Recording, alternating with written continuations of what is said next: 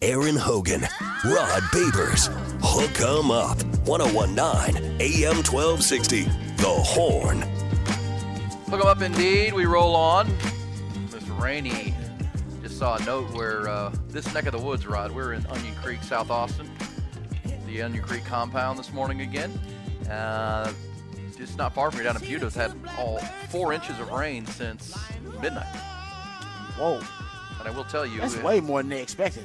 Yes. I mean, it's been, you can expect Onion Creek, which is this golf course we're looking at runs along Onion Creek, to fill up quite quickly with all that rain. 4 inches in 9 hours now? Man. Inside 9 hours. So, yeah, it's been coming down. And I heard it last night about 1, 2 o'clock. Slept like a baby last night because of it. Oh man, it just started. Now there's no lightning or thunder. Just a training shower from south to north, and it's just dropping a lot of rain. So be advised, that's going to continue today. It's bringing some warmer air, so it won't be as cold as it's been. But you're going to deal with it. So be safe out there if you're even now. It's been a rough morning commute, obviously. We're talking about the divisional playoffs and the 4 games this weekend. All very compelling. I mean, the Houston game turned out to be the widest margin. It was 10-10 at the half, and the Ravens flexed in a big way in the second half. But all the games were close, tough, and tight. The other 3 all the way to the end, including the game last night where Tyler Bass missed a 44-yard field goal that could have tied that game with 1:47 to go. But as I'm sitting there, Rod, I'm kind of playing the game with him. I'm like, you're really going to go for it? This is why I was kind of disappointed in Josh Allen's decision-making there in that last drive after the 2-minute warning. 2 incomplete passes. When he took a couple deep shots when he had guys open underneath. I mean, even if you kick that field goal, do you really think you're going to win the game with Patrick Mahomes and 1:47 to go? No, not with that guy. Yeah, I mean, you got to know who you're playing here. Yeah, it matters. And that's where, I mean, and I think Josh Allen's a really, really good player. I mean, he's a great football player, but in that moment, this is where the really great ones rise up, Rod, and say, okay, we're not settling for a field goal here. We're putting this ball in the end zone, and we're going to try to leave as little time as we can on the clock. I know you can't control everything, but I just felt like the 2 incomplete passes were not good decisions. They just weren't. And it turned out so you end up stopping the clock twice. So even if you make the field goal, I guess you could go to overtime, but you got Patrick Mahomes with almost 2 minutes and a timeout left or two. That's Harrison Butker's a good cold weather kicker. Yeah, but Patrick Mahomes' clutch gene is unbelievable. Off the charts. Yeah, so I'm with you on that. Even if they did tie it up, you leave him too much time. Yeah. I thought they were putting themselves in peril anyhow. But yeah, the wind got hold of that kick and just pushed it off to the right. So that was disappointing for the Bills. And it's funny how we started the show, and so there was the stat that was shown during the game that in the previous 6 matchups between these two teams, Bills and Chiefs, they're 3-3 against one another, and both teams coming into the game had scored an identical 216 points. So they seemingly are this close. Like they couldn't be more evenly matched. Yet, as you point out, they seem to be miles apart. Like it's like when it matters most, who do you trust? And again, total same amount of points, 3 wins. But in the clutch moments in the AFC playoffs, like it's those moments that matter. It really is. And even this one, if he makes the kick, he might end up in overtime. So it's, whatever 216 plus 27 is. I mean, you've scored the same amount of points, but it just feels like the Chiefs are head and shoulders better than the Bills, even though the numbers would tell you they're really not. It's very close. But, that's hand grenades and horseshoes, Rod. Yeah, they can't beat Patrick Mahomes and the Chiefs in the playoffs. And no matter how much they evolve this blueprint they have. They got Sean McDermott not calling the defensive plays. They made Joe Brady the offensive coordinator. All those things led to them, I think having the hottest winning streak in the league since, week 12?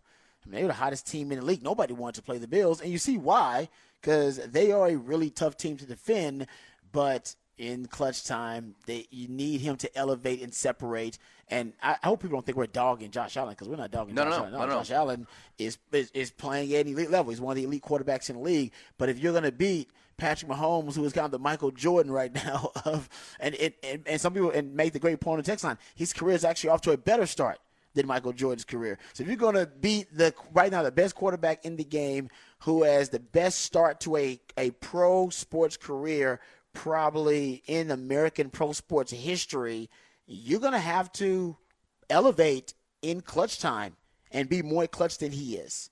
And I don't think Josh Allen did that. I don't know if he was able in that point to elevate his play to being better than Patrick Mahomes in that moment, and that's what you're asking for. And that's the game right now. That's the game of inches we're talking about. That's the magnifying glass that go on to these games, because it really is. I mean, yeah. And look, with 1:50 to go, you're coming out of the 2-minute warning. That has to be on, and I'm sure it was, on everybody in the Bills. Guys, we have a chance to control this game.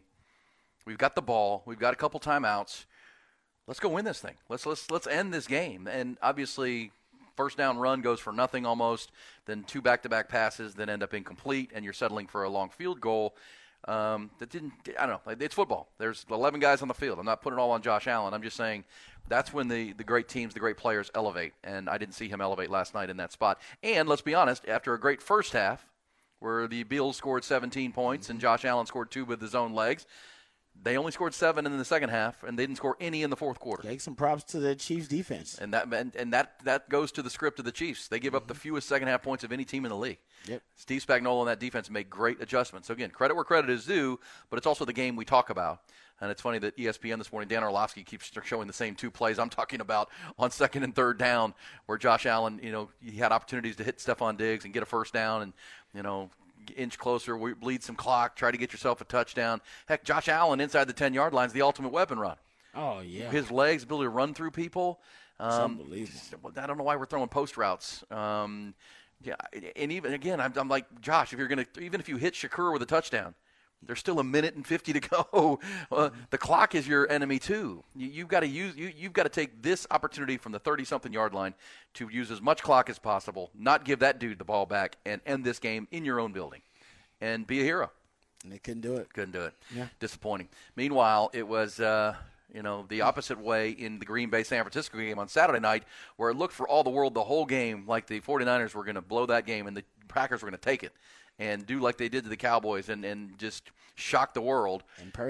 And Brock Purdy had played miserable the whole night, Rod, and what a drive. Clutch gene. What a drive. Just because you had a clutch gene doesn't make you a great player. Doesn't necessarily mean you played great, but when they needed you to be at your best in that critical moment, that's when he showed up. And apparently with 6:18 left on the clock, this comes from Odyssey Sports, said from 6:18 left on the clock, San Francisco 49ers were trailing by 4 points. Brock Purdy said to the guys in the huddle, according to Chris Conley, who was the wide receiver that caught that 7 route. By the way, that was the first catch that Chris Conley had from Brock Purdy all season long. Crazy. Was on that game-winning drive. Isn't that crazy? But he said to the guys this time, according to Chris Conley, "Hey guys, lock in. The time is now. This might be our last opportunity. Lock in. Let's go." You took them on a 60-some-yard drive and stuck it in the end zone, and they win the game because, as I mentioned, Jordan Love was red hot for 3 quarters. His last 4 drives, he had a quarterback rating of 16 and threw a interception you can't throw with still some time on the clock. So, these are the games that get magnified. We know that. It just is. It's how it goes. I mean, Houston had a great year, but, not being able to score an offensive touchdown in 8 quarters against the Ravens is something they're going to have to look into because the Ravens are a team you're going to have to beat again next year. So, got to figure some things out. So, we'll talk about these games. The Lions did show the clutch gene. They kind of took over in the second half, built a 31-17 lead over the Buccaneers, and ended up winning that game 31-23. And the game last night was quite the classic. So we've got our Final Four set in the NFL. Rod will have a rant here coming up. This says, guys, last night Romo said Patrick Mahomes has never missed the AFC Championship game since he joined the league. Is that right? Well, no. Since he's become the starting quarterback in Kansas City, he's always made the AFC Championship game, 6 straight years. That's crazy. This is the first time he'll be playing home, though, right? On the road. The road. This will be the first road AFC Championship game for him. We just had his first road playoff game. Yeah, and he's taking shots from the snowballs in Buffalo. But, it's one of those – look, what can you say more about Patrick Mahomes? And guess what? Against the Ravens, I think the Ravens have the advantage at really every other position on the field. Yeah. But everybody will give the Chiefs a chance because they got 15. You just wouldn't be shocked if they were able to pull it out just because of how good he is. Yeah, because he's got that gene that they can keep it close into the fourth quarter. They do have a real good defense in Kansas City. That's kind of their identity this year. So, that'll be a fun one. I think, as you said, you're a Niners fan. Kyle Shanahan's one of your best friends.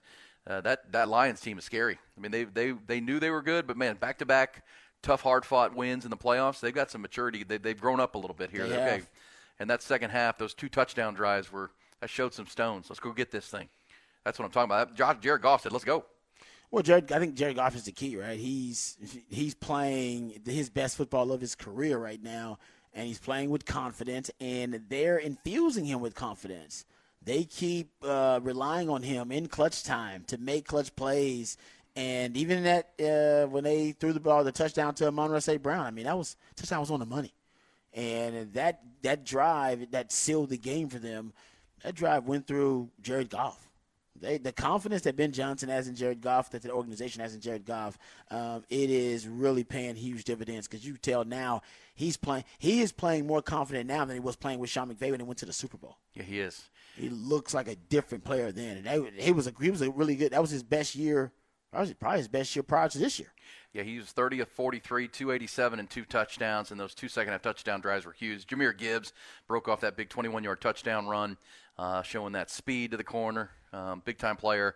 So, yeah, I mean, this will, I think the Niners will be favored in the game, but at the same time, they're scary. Detroit's scary. Detroit has. They got an emotional edge right now they're playing with that is just damn near scary. And Dan Campbell. Listen, this guy's the beauty of Dan Campbell. This is the beauty and the curse, really, to Dan Campbell. It is his genius, but also I think it could end up being also his insanity. He's never been a coordinator, so he doesn't think like a coordinator. Yeah, like you know what I mean. Most coaches have been a coordinator one place, so they think like a coordinator. He doesn't, and he's just a position coach. And that's why the fourth quarter tendencies they have are wild and crazy and risque, and extreme. And some of the stuff that he does down on the goal line, also extreme. So he plays four quarter football, but four down football a lot. A lot. So instead of you thinking, oh man, we got 3 downs. No, you got 4 downs a lot of the time, especially when you creep close to the 50. He's a 4 down guy. And it seems like usually the bigger the moment, the bigger the stage, most coaches, I think they get less risky in their approach. He takes more gambles the bigger the game. Remember that Cowboys game? He just kept going, like the penalty. But that's because he's not a coordinator. That's the gift and the curse. The curse is also that if he was a coordinator, he'd decide, all right, guys, we're going to just kick this field goal and we'll just play for overtime. No. He's not. So emotion also drives his coaching philosophy. That's good and that's bad because he doesn't have that coordinator within him that's going to bring rationality and like reason to the situation. He's working all on emotion. I'm upset. Let's go. Let's show him. Well, and they can bite you if you're playing them, or you can use it to your advantage. Yes. Either one. And I'll say this. I mean, I if I'm the Niners, I'm thinking, remember after the Texans walloped the Browns, Kevin Stefanski's message was, we picked a real bad day to have a bad day. I think the Niners had a bad day, and they still won the game. Mm-hmm. Deebo Samuel got hurt. Brock Purdy couldn't grip the football. He was having a hell of a time. It just felt all the world like they were not going to win this game. I thought that. And you're thinking, well, you know what? Now you've seen the light. You know what I mean? You don't wonder if the Niners come out and play their best football, and we'll get an update on Deebo Samuel as the week goes on. But I do agree. The Lions, I mean, I know not just because they're from Detroit and the Cars, but they've got a lot of horsepower, Rod. Yeah. They got a really good offensive line. They got a really confident quarterback. They've got 2 really good running backs. Amon-Ra St. Brown is a problem. Sam Laporta, the rookie tight end, is a problem. Much like the Niners, they just have really good players. They're well constructed. Yeah. The roster is well constructed. And I think, we talked about it earlier, you really got to give them some props from the way that they approached roster building. Even recently when they had those picks, they were criticized for drafting non-premium positions pretty high. And those non-premium position guys have really been an asset for them. We talking about Jahmyr Gibbs. We talking about Jack Campbell. They drafted them high, but they trusted their evaluations. They trusted their draft board. And they're so aligned with what the coach needs and with what the GM, right, can acquire. They're so aligned there. That's why they don't have a lot of holes. No, they do not. Because the coach secondary, but both. That's kind of like the Niners too. Their hole would be the secondary. Yes, but it's in the salary cap league. You're gonna have a hole. You don't have to hold something. I mean, you can't have. Nobody's gonna let you have a perfect roster construction because that's what the salary cap is all about. You got to decide where you want to build, where you want to spend your money and resources. And the 49ers is all about the front, right? The front 7. They're like, we draft in the front 7, we pay front 7. Secondary, well, we'll figure that out. They invest in pass rush and pressure. They don't invest in coverage. And it's interesting what the Detroit Lions. It seems like they've invested more in the front. Makes sense with Dan Campbell, too, and less in coverage. But that Brian Branch, That was a nice pickup for them, and a non-premium position. That Brian Branch pickup, he's one of their top 3 best defensive players now. 100%. And again, I was going to say that's a big part of that, why they are so good, because they hit on all 4 of those rookies. They did. And those guys are cheap labor, Rod. Those guys are the affordable labor that you need, and they're all 4, not just starters, but huge contributors. But not at premium positions. Yes. which is going, it's kind of counter to what the NFL is doing right now. It's going against the grain a little bit. Well, and currently you have a pretty quarterback-friendly contract for Jared Goff because the big balloon was played by the Rams, and you have to decide on him. He's an unrestricted free agent after this season's over. They'll probably franchise tag him, but they got to figure out the Jared Goff thing too. But he's friendly currently as far as the cap hit and the contract goes, as compared to other top quarterbacks in this league. Oh yeah. So hitting on rookies and having a friendly quarterback contract helps a lot in roster construction. Niners have that too, with the Brock Purdy situation. Makes life easy. Has to play a better game. All right, we'll pick up those conversations. We're talking all things divisional playoffs and looking forward to the championship Sunday. Also, Longhorn conversation right now. Let's get Rod's second rant of a Monday. Rod's Rant of the Day is brought to you by Apple Leasing, the easiest and safest way to get a new car. Any make, any model. Click appleleasing.com and experience how easy it is. I'm as mad as hell, and I'm not going to take this anymore! Find out what happens when people stop being polite and start getting real. You ain't keeping it right. My God! Okay, it's happening. Everybody stay calm. Oh, you've done it now. It's time for Rod's Rant of the Day. Hold on to your butts. All right, I want to talk about the Texans and their loss to the Ravens. First of all, the Ravens are just a better team. We've been talking about that all day long, and we talked about it all week long last week too. But I was surprised the Texans actually kept it close. It was a 10 tie at the halftime, but after that we saw the Ravens pull away. We even heard from Lamar Jackson about his now kind of famous halftime speech. We're from some other guys describing his halftime speech a little bit later on and who said that. But I always point out in big games, you got to break tendency. If you want to win a big game, a lot of focus on your trends, a lot of focus on the patterns and the tendencies of teams, your habits. And last week I said that, if DeMeco Ryans, considering the talent deficit, he's not – and the Texans are a good team. They won a division, but compared to the Ravens, they're at a talent disadvantage. And considering that, you need to gamble. You're going to have to gamble. You're just going to have to stay in this game. And they did. They gambled on defense early on this game. I said you got to blitz Lamar Jackson only because when he drops back, instead of having to defend 3 plays in one, you only have to defend 1 play. All right, if you let him drop back without a blitz, you got to defend the initial play, then you got to defend the scramble drill, then you got to defend him as a runner. And he's elite in all those categories. He's an elite pocket passer. He's elite when he's extending the play, second reaction plays, and the scramble drill. And he's elite once he decides to tuck the ball as a runner. He's one of the more elusive ball carriers in all of the NFL. So you just don't want to have to defend all 3 of those plays or scenarios in one because your defense will be worn out, and then that's the chance for them to get a big play downfield because you got to cover for 7, 8, 9 seconds. Your defense is worn out, and then he starts tucking the ball and running, and your guys just don't have the juice to keep up. Or you just can't keep up defending that scenario for 4 quarters. It'll just wear you down too much. DeMeco Ryans seemed to agree. Lamar Jackson faced a career-high 75% blitz rate. He's the MVP, so, you only can do so much, but he had a 75% blitz rate against him, completing 13 of 18 passes against the blitz for 120 yards and 2 touchdowns. He got rid of the ball quicker in the second half. The key was, in the first half, you were getting to him. You had 3 sacks, 11 pressures when you were blitzing him in the first half.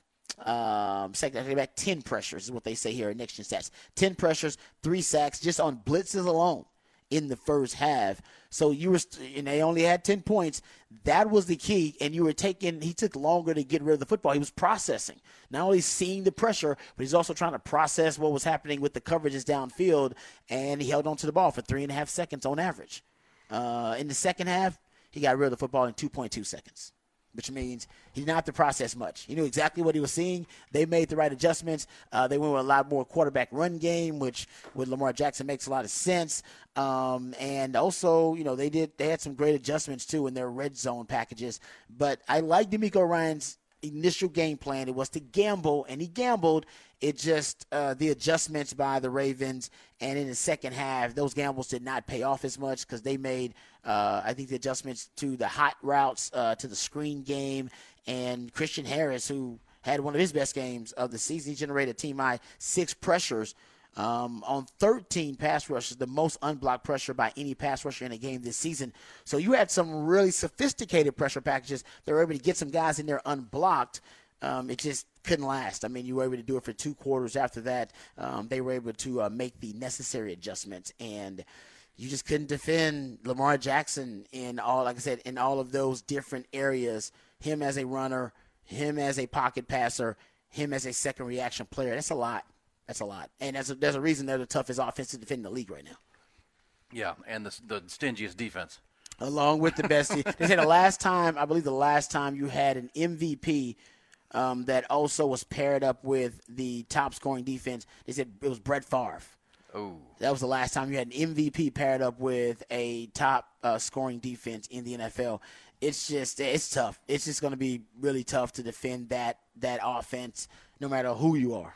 Well, I mean, it's January, too, and you go for 230 rushing yards versus 38. Yeah. And if you're Houston, you only rush for 38 yards and you have 11 penalties. So you're putting yourself against the change about a run game. Yeah, 8 pre-snap. To a player, the Texans talked about the noise, the crowd noise at MT and Bank Stadium, or MT Bank or whatever they call it, was deafening. You could hear it even through the TV. And they were having a hard time. George Fant struggled. I mean, I think everybody took turns jumping off sides. And, got a young quarterback in that crowd, in that environment. I mean, that's why the home field advantage matters. And it was unfortunate for Houston fans because it seemed like they'd have a good drive going. They'd cross into where you're approaching, field goal range or even scoring zone, and then you'd have an offsides. And then you'd push it back. And then so now you're 2nd and 15 without a run game. I think Bobby Slowick's a really good play caller. He had a hard time at that point when you're playing against the chains, against a good defense. And, that the other thing the crowd noise does, Rod, is that you jump off sides, but, your linemen are a half step slow getting off the line. Mm-hmm. Right? Because now they're worried about jumping off sides. Exactly and right. That gives the defense the advantage and get immediate pressure. And they're really good. I mean, they're really a good team, obviously, giving up the fewest points per game. I mentioned this earlier, but as we get ready for this game this weekend, so we're now down to 4 teams, Rod. The Ravens have not played the Chiefs yet this year, but they have played Detroit and San Francisco and now Houston twice. In those 4 matchups with good teams, Detroit scored 6 points. San Francisco scored 19. They beat them 33-19. Mm-hmm. Houston played them twice and didn't score a touchdown offensively in 8 quarters. Wow. And they combined to score 56 points in the 2 games. So they score a lot, and they're hard to get off the field, and they don't give up a lot of points. I mean, that's a great recipe to win a lot of football games. Yeah, also held Mike McDaniel on that Miami offense to 19 points, too. Beat him 56-19. Yeah. So. And it feels like they're getting better. Shano, yeah. I mean, they definitely know. Mike McDonald, he definitely knows something about defending the McShanahan tree of coaches. He's figured out something because you talked about Slowick. He did the same thing as Shanahan, Mike McDaniel. The only one he didn't really have a ton of success defending was Sean McVay's Rams. Right when they got going, I think they scored like 31 points, yeah. 31 points, maybe something like that. So that may be the only one, but everybody else, even Ben Johnson, it's not from the McShanahan tree. He's just a great offensive mind. 6. Made that guy look pedestrian. He making everybody look bad. And they're not doing anything exotic. I mean, they run pattern match zone. They don't blitz a ton. Hell, he had his 2nd highest blitz rate of the season in the first half versus the Texans. Yeah. He's just brilliant at being able to really scheme up creative pressure packages. Well, I think your assessment last week opened my eyes and was a great point. That the Rams, I watched that whole Rams game, and the Rams really picked them apart with Puka Nacua and Cooper Kupp, and it's almost like, as you said, that's the McShanahan offense, that's Sean McVay, and they learned from it because then they played Kyle Shanahan and stumped him. And then they played Mike McDonald, and they stuffed him. I mean, now they're playing Bobby Slowick, so they have the recipe for that. Now you're going to get Mahomes and Andy Reid. Yeah, and if they get to play Shanahan again, man, they said they got the recipe. They do, and Lamar is playing really relaxed and really confident football right now. He's, his 100 yards rushing were killers. I mean, that's really. You said you like the Texans' defensive game plan. They just don't have the horses right now, especially a linebacker, I don't think. And that Lamar just really what makes him a problem. I mean, you cover everybody, you do a good job behind it, and that guy's legs are still a real problem. It's the biggest problem in the NFL right now. Like there's no tougher problem to solve than the Lamar Jackson problem. Because he can really throw it. He can really run it. I mean, Zay Flowers, Rashad Bateman, Isaiah Likely, Aguilar and Beckham. I mean, they got pieces, and they may get Mark Andrews back. And I would lean towards guessing that Mark Andrews will play because he almost played in this game. And so he's got another week to heal up. I would guess you see Mark Andrews out there in an AFC Championship. Yeah, because I just got 2 weeks before the Super Bowl, so you can put him out there. If he re-injures it, you'd have 2 more weeks to get him ready. But I think Greg Roman, and the crazy thing about it, Lamar Jackson about to win his second MVP, running a totally different system. Not any system even similar to what he ran. I mean, with Greg Roman, you're running 12 personnel, 1 back, 2 tight ends, 21 personnel. You're having more running backs and tight ends on the field than wide receivers at time, and he wins unanimous MVP running that system. And now – fast forward, he's basically kind of run the Kaepernick system from back in the day. Now you fast forward, and now he's running essentially Todd Monken's air raid offense where he's spreading teams out. And then you realize, I don't know if there's an offense he couldn't run. Yeah. He can run all of them, but this one is easily the more dangerous because Greg Roman was doing us a favor by not spreading him out enough. But now they still use the Greg Roman stuff. They'll still come out there with multiple tight ends and running backs, but now they can just come out and also spread you out the next down with 3 and 4 wide receivers, and that is just unfair. Yeah, it's unfair. When he spreads you out, now you got a real problem. Oh, you got to have someone who can spy him or run with him, and who has that? Who has that? Then they bring in dragging routes right behind the spy, and if the spy if he spends too much time and resources worried about Lamar Jackson, then I got crossing routes right behind him. If he's worried too much about the crossing route, leaves too much grass for Lamar, there's really no right answer. It's good stuff, and that's why the matchups against the really good teams in the league have been really one-sided in Ravens' favor, including this one 34-10. All right, there's Rod's rant. Good stuff right there. Texans' really big step forward season comes to an end, but remember the Texans have a lot to like about their team. They have the third most cap space in the league and draft capital to go improve upon what was a divisional playoff appearance this year, and hopefully more next for Texans fans. We'll come back. When we do, we'll get back into these conversations, also reset some of our off-the-record stories. And Rod, got to play some Who Said That before the end of this hour. Let's hook them up with Ian Rod B. Aaron Hogan, Rod Babers, Hook 'em Up, 1019 AM 1260, The Horn. Hey, Rod, we mentioned Longhorns hosted a big defensive tackle from Arizona over the weekend who has ties to the Longhorns' new linebackers coach. Oh, yeah. The big winner in the transfer portal over the weekend, Ohio State. Ohio State, after Alabama freshman quarterback Julian Sayin announced he is backing out of his Alabama commitment, he is now headed to Ohio State, as is Caleb Downs, the number one player in the transfer portal, the safety. And by all accounts, they got outbid by Georgia. I saw a story from a Georgia insider, Rod, that Georgia, all the way up to the president's office, were pretty certain that Caleb Downs was coming to Georgia. Yeah, because I think his DB coach went there. Yes. Something like that, so that's why people were certain. Well, and when he came out of high school, he was down to Georgia and Alabama. Okay. But Caleb Downs is a freshman All-American, and like the insider said, we got the word from our source in the president's office that they were getting him enrolled and that kind of stuff, classes taken care of. So it might have come down to the wire then. And then Ohio State with a massive offer, essentially. Well, I will say this about Ohio State, 'cause I don't know how much this was involved in the young man's decision. But I will say that Jim Knowles, who's the defensive coordinator there at Ohio State, who Longhorn fans know from his time at Oklahoma State, he uses that 3 high safety package. He uses the 3 high safety, and he uses more 3 safety than anybody else. He might have just a better pitch overall. Like money-wise, I don't know if there was that big of a difference between Ohio State and NIL resources than in Ohio State and Georgia. But I wonder if when it came to showing him exactly how he was going to be weaponized and utilized, if Jim Knowles did a better job. Yeah. This insider made it seem like it was a money situation with Ohio State. But either way, that's the NIL today. And the Buckeyes, they're desperate. Their rival just won the national championship. They're not happy in Columbus, Rod. Also over the weekend, the 5-star Alabama tackle, Caden Proctor. He's also born in Georgia. Yeah, he was born in Georgia. He was born in Georgia. Caleb Downs, yeah. So Iowa is where Caden Proctor is going to go. Remember Caden Proctor, the 5-star who was starting at left tackle for Alabama this year. He's from the state of Iowa, though. He's from Des Moines. Okay. And so he's going back to play at Iowa in the Big Ten.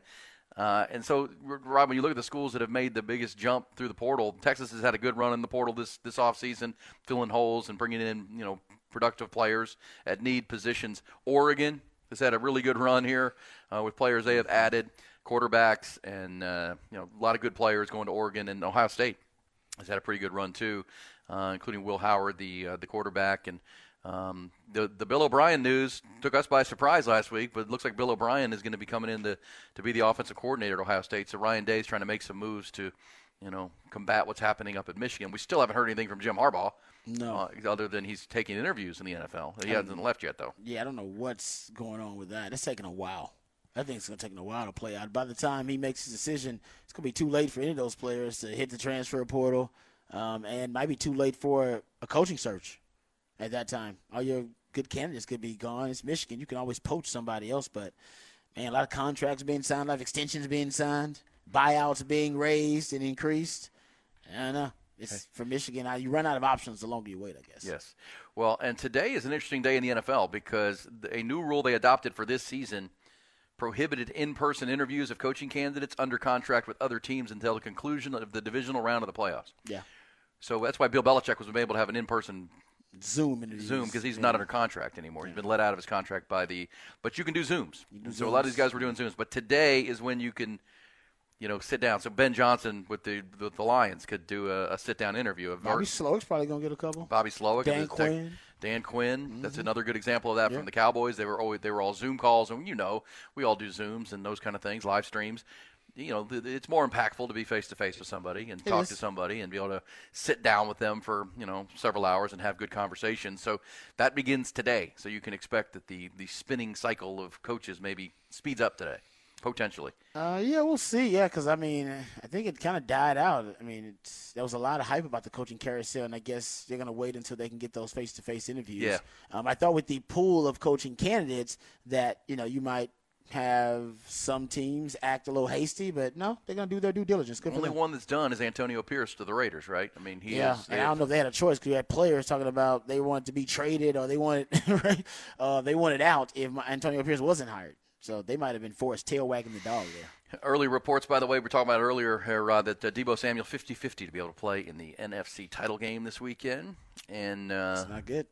The early lines are out. What do you make of this? The Ravens favored by 3.5 over the Chiefs, which is the 3 in the hook, and the 49ers favored by 7 over the Detroit Lions.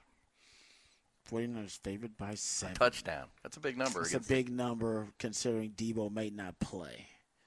Yeah, that's a big because that offense changes. Anytime you're missing any of their important pieces, he's built that he's built that offense as a kind of a malleable kind of a monster of multiplicity, right? It's all these different movable chess pieces that can all be matchup nightmares depending on what your defense presents and what kind of personnel you have.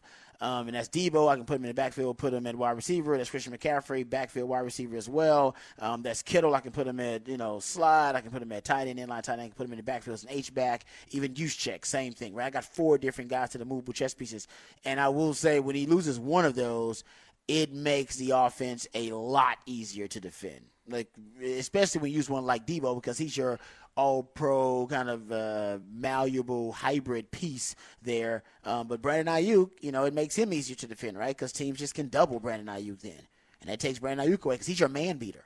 And all that stuff, you have all these movable chess pieces, but you got one guy who's going to, most of the time, because you'll have your opponents devoting resources to pass off all of your different movable chess pieces in coverage and prior to the snap, you're going to be using a lot of your resources, all right, just to make sure that you have as many interchangeable and you're as malleable as possible. Usually you just put your cornerback out there, your best corner, and say, all right, stop Ayuk, because Ayuk's the one guy that don't move around.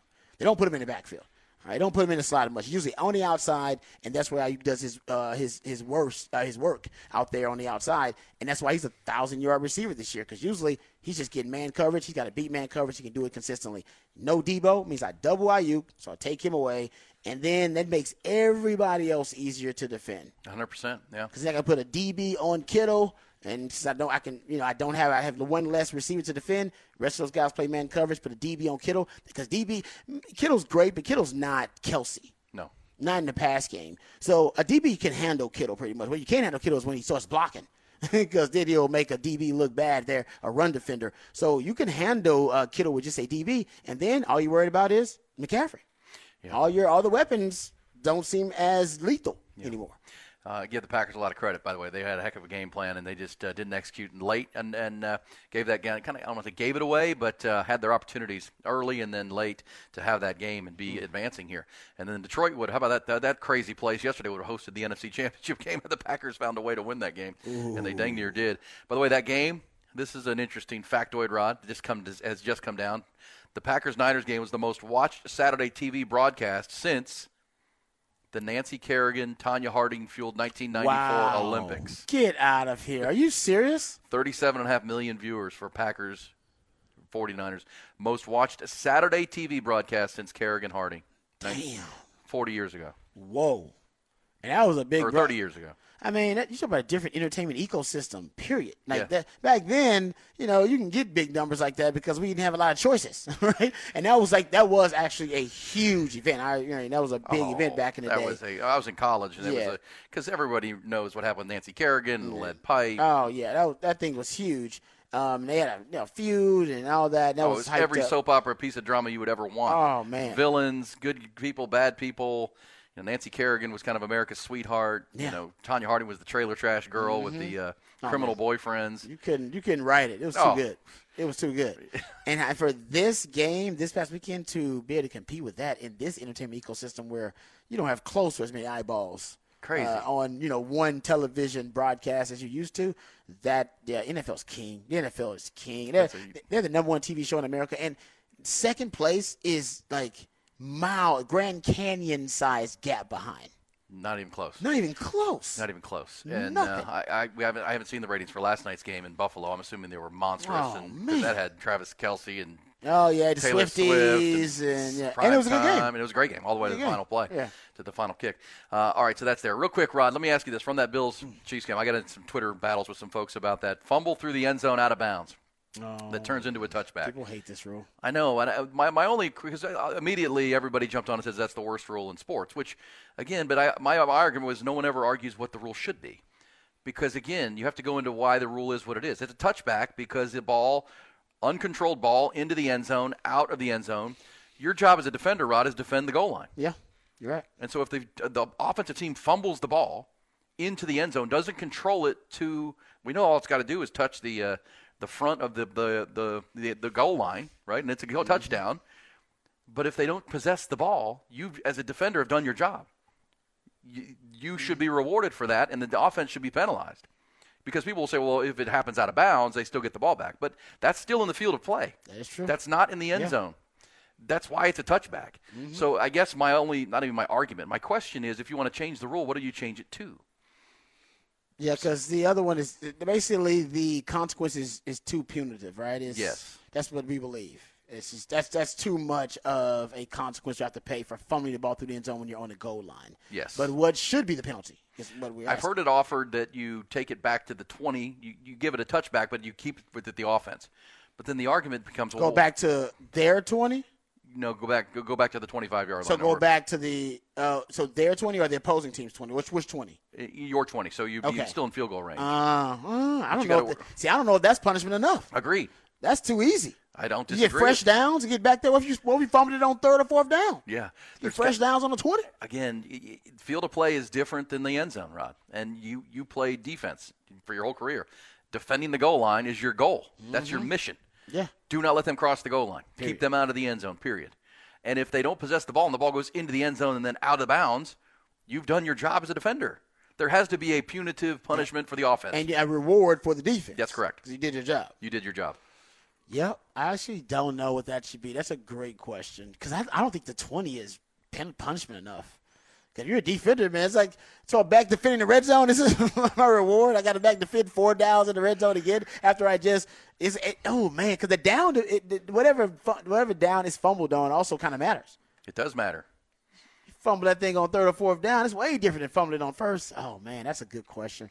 All right, so we'll take your thoughts on that. Yeah. What should the rule be? And, again, this has been a rule in the NFL for a long, long time. Oh, This is not a new rule. And if it was the worst rule in sports, the way the NFL does it, they would have changed this rule long ago, in my opinion. This has been debated, I'm sure, in the competition committee meetings. It has been. And I think my answer would be that they haven't come up with a good solution yet, because it does have to be punitive. Yeah, you got to. Yeah, no, that's a violation of the highest order for the football gods. You got to get punished for that. You on the goal line, you fumble the ball through the touchdown. We've seen knuckleheads drop the ball before they get there to the goal line, right? Mm-hmm. I mean, we see balls roll through. I mean, it's a very punitive rule, no doubt, because the opposing team then gets the ball, and the argument is, well, they never recovered it. But the end zone is their end zone, right? They're trying to defend that end zone. I think that's part of the argument why, if you kick a ball, punted ball goes through the end zone, or a kickoff, it's touchback, going back the other way. I don't, because again, the only thing I can say that makes some sense is that you're defending your goal line, you did your job. Some sense meaning to explain it, because it's not in the field of play. It's not out of bounds. That's still, you can mark that at a line of scrimmage. You can see where it went out of bounds, and that's where it belongs, or it goes back to where the player fumbled it. But that's still in the field of play, not in the end zone. Maybe we should go back to their own 20. Ooh. On first down or what? First and 10? Yeah, like a regular old touchback. You just go all the way. You got to start all the way over again. You screw it up, you got to start all the way over again. Go back to your 20, 25, whatever it is. Go touchback and start over again. And if the ball. Then the defense would feel defense would feel good because they would feel rewarded. Like, all right, at least we got them backed up again. And the offense, man, at least we got the ball back. We got the ball back. That might be one. I mean, we'll see if Start your own 20. Typically when a rule gets changed, an organization will put it out there for conversation, and if it gets voted through, that would be an interesting one. Because, look, if you fumble the ball into your own end zone, it's either – and you get to go through it, it's going to be a safety. That's 2 points and the ball. I mean, that's very punitive to have a safety. Oh, yeah. I mean, you're awarding 2 points to the team, and they get the ball on a free kick. So you're saying yeah. You're right about that. I mean, but that's a safety is supposed to be punitive. Like you're supposed to be penalized for it in a harsh way because, as you talked about, that's one of the biggest violations. That's one of the biggest violations of football. All right, the football gods will see that you fumble the football in your own end zone, backed up like that. You got to get the safety, and as a safety, you got to give up the football. And in addition to giving your other team points. I think they should start at the 25. I think it should be a touchback. They get it at their own 20 or 25 because essentially you treat football, the end zones are supposed to extend indefinitely, right? They extend into infinity. So essentially going back, if you go to the back of the opposing team's end zone, then shouldn't it just come back out through the other end zone other way? I think to your argument there, indefinitely, and your rules change, you would still have to explain to me why the offense gets to keep the ball. No one recovered it. Why the defense is the one that defended the goal line. They did. That's their job. Yeah. Why don't they get the ball? And that becomes the conversation. Because possession is 9/10 of the law, and the last team that possessed it. Yeah, that's fair. Was the offense. The last team to possess it was offense. That's a fair answer. So if you want the ball, you got to take the ball. That's defense, baby. You got to take the ball. Nobody has a right to the ball, and the offense has it. You can go take the football, but you don't just get the football. But you fumbled it through my end zone. That's true. But you didn't possess the ball. Why should you get it when you never possessed the ball? Yeah, but then why should you get it? You were the last one to possessed the ball. I was the last one to have the ball. You're right. I was the last one, so I get the ball back because I was the last one to have it. But I get it back, obviously, with a penalty, and the penalty is go back to your own touchback. So whatever it is, 25 or the 20. Lesson for the kids: don't fumble the ball going into the end zone. No, wrap that bad boy up. Don't reach for the end zone. It's those are the two most valuable things about the game: football in the end zone. Can you imagine if that had cost the Chiefs and it was Mecole Hardman, another one of these receivers making a big mistake in a critical moment? If Josh Allen could have made him pay for it, these receivers over and over and over all year long. Don't trust them, making big mistakes. We'll come back when we do. Who said that, Rod? A little round of audio from the weekend. There's plenty of it. We'll also pick up and get into the fabulous fifth hour on a Monday. It took him up with Ian Rodby. Aaron Hogan. You just got to keep living, man. Rod Babers. Livin. Ian Rod B. On the Horn. Ooh, and been saying that. Who said that? Who said it time at the end of the fourth hour, headed into our fabulous fifth hour. I wanted to play this for you, Rod, and you can decide. I think you'll know who it is, but I think it's an intriguing conversation because it happened on this radio station. Oh, yeah. On Friday or Thursday or Friday of last week. I think I heard this. Who said this, Rod Babers, about whom? Before he was a Texan and before he was a Buckeye, C.J. Stroud was a Steeler. Yes, sir. A Pomona Steeler. A Pomona Steeler. Yes, sir. And look at that kid. But it was multiple teams in my league that were outstanding, that produced some great kids. The Compton Vikings produced Lenore and Keyshawn Mixon. The LA Demos produced Romeo Dobbs. So excited watching these games. Now, I don't even watch for the win of it all. I watch for the thrill to see that these kids have turned into grown men, and they playing big roles on these teams. And they used to these bright lights because they were put in these positions as kids. This is it's like a proud father, because every kid that plays in my league is considered my baby. Because more than likely they come in as babies and they leave as men. So they may outgrow my lap, but they'll never outgrow my heart. Well, in terms of his personal there life you go. as well. How about that, Rod? Who said that? Oh, that's Snoop Dogg right there. Talk about C.J. Stroud. Yeah, Played in his league. Played as his quarterback with the Pomona Steelers. Yes, Snoop Dogg's been. He's got a nice little list of awesome. Players who've made it all the way to the league now. He's been doing those youth leagues for probably more than 15 years now, something like that. And then there a movie out about that? I played on a 7-on-7 team that played one of his teams in Vegas in a tournament one time. We beat them. That's cool. But we beat them. They had a tour bus with Snoop Dogg and they were like the most swagged out team there for sure. I imagine that. I bet they thought they were going to beat us by 50 points, but we stomped them. Go Chaps. Go Chaps. Yeah, go Chaps. That's pretty cool. That's a nice sentiment by Snoop Dogg, and now rooting for C.J. Stroud, who, of course, and they went on. That was on Rich Eisen, of course, here on the station, and they went into, his father was in prison and still in prison, and his coach of the team really took him under his wing. Was a father figure. It's just a great story of how sports can help keep kids out of trouble and they get them on a good path. Agreed. Yeah. Transform lives. No doubt. Forever. All right, so Ty, I sent you a few of these clips, so just dial any one of them up and we can play Who Said That. We know what we're capable of, and we wasn't putting that out on the field. So when you got guys like Lamar who's upset about that kind of stuff, who usually don't tend to talk that much, but when he does, it's very vocal. You just got to sit up and listen. The guy got something good to say, and he was rightfully so in the right place to say what he said. So, that's when it's our job to just keep giving them the ball back and let them do what they do. We know what we can. Is that Roquan Smith or? Oh, you're close. Patrick Queen. Patrick Queen, you're the right other linebacker. You're close, yeah. Well, obviously, we played it earlier. Lamar Jackson was asked about what happened at halftime, and he said, I can't say it in this press conference, but we had some words because we were 10-10, and we had to start bringing it. They outscored Houston 24-0 in the second half. That's what leaders do. That's what leaders do. Yeah, somebody's got to get up and give his team a good, dog cussing because they weren't getting it done. And, by the way, but you can't do that if you're not going to be the guy to lead by example. To show up you in can the only second half. Yeah, you can only be that guy if you're right. You're going to lead out by getting out in front of the group and going, all right, watch me. All right, I just told y'all what I'm going to do. Now I'm watching me go out there and do it, and then y'all follow me. Well, if you can understand Lamar Jackson, he's heard all the noise about a 1-3 playoff record. It's 10-10 with Houston at the half, and it's like, hey, yeah, what are we doing here? That team can't get out of its own way with turnover, with penalties and things. Let's just go take this game over, and they did. Yeah. They were awesome from that point on. All right, Rod, who said this? It's somebody we talked about throughout the morning, but you haven't heard his voice. Here we go. You told me the other day you were nervous out here. While enjoying it, you were nervous. What were the emotions like, especially coming down the stretch? Nothing like I've ever felt. It's so cool. I told Sam numerous times, it is so cool to be out here and experience this as an amateur. And whether I had made that or missed that, and if you'd have told me that, come Wednesday night I'd have a putt to win this golf tournament, I wouldn't believe you. What was the walk like for you down 18, and how aware were you of that you only had a one-shot lead? I wasn't.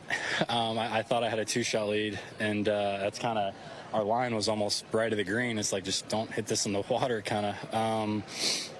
But no, and then obviously I think I hit somebody, so I'm sorry whoever that was, but got a great break and was able to give myself a good look. You had a 6-footer to win on the PGA Tour. There you go. There's your winner. Nick Dunlap? Nick Dunlap, the 20-year-old unicorn, Rod. He's a phenom. Youngest amateur to win a PGA Tour event since 1910. That's a long time. That's 100-plus years. It's a long time, man. And the first amateur since Phil Mickelson in 91. Now, Phil was upperclassman at Arizona State when he won his on the tour. This kid's a sophomore. Yeah, he won't be. We're waiting on that announcement that he's turning pro any hour now. Yeah, I'm pretty sure. At any point today. Somebody will correct me, but I'm pretty sure Jordan Spieth turned pro at 20 after he had some success on the tour, right? He had those exemptions that he played, the Byron Nelson, and he had shown that he can hang. He didn't win, though. Tiger Woods didn't win. This dude's winning. In 4 years at Stanford. I don't know what you're waiting on. 3 years at Stanford. What you waiting on, dude? Let's go. Let's go. Time to turn pro. Well, because now he has all the exemption. I mean, he can go play. He's won an event. Now, he didn't get to keep the $1.5 million. Ooh, that's why you need to leave. Yeah. That's why it's time to go pro. He'll get that trophy. Need that 1.5. I think he gets the trophy, whatever the trophy looks like, for the American Express. Man, everybody gets a trophy. I want that cash. And you know what? As we said, the rule is if an amateur wins, which almost never happens, second place gets the first place check. Man, you need to buy that dude. You need to buy young Nick Dunlap a Rolex or something nice, something real nice. Yeah, something real nice. Zudenhoek is going to have to send him a couple watches. Buy him a new iPhone, new iPad. Well, the minute he goes pro, it won't be an NCAA issue, so we can just send him whatever he wants. Buy him a car. Gift of cash, dude. yeah. Wire him some Give cash. him a bag, right? Yeah. There you go. All right, we'll come back. We'll pick up the fabulous fifth hour. There's some Who Said That on Hook 'em Up on a Monday morning.